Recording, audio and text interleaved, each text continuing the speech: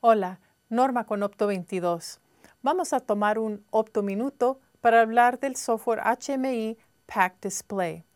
Pack Display es un producto del Pack Project Suite y es un paquete HMI con todas las funciones que se necesitan para crear pantallas basadas en Windows para su sistema de Snap Pack. Pack Display solo usa una base de datos de tags de Pack Project para que tenga acceso inmediato a los tags que creó en Pack Control. No tiene que duplicar los nombres de los tags. Características incluyen alarmas, tendencias históricas o en tiempo real, seguridad, registro de datos y recetas. Objetos en display pueden ser construidos con la biblioteca incluida que tiene 3000 símbolos, creados con la herramienta para dibujar o importados desde la mayoría de los formatos de archivos gráficos. Dos versiones de Pack Display son disponibles, Basic o Profesional.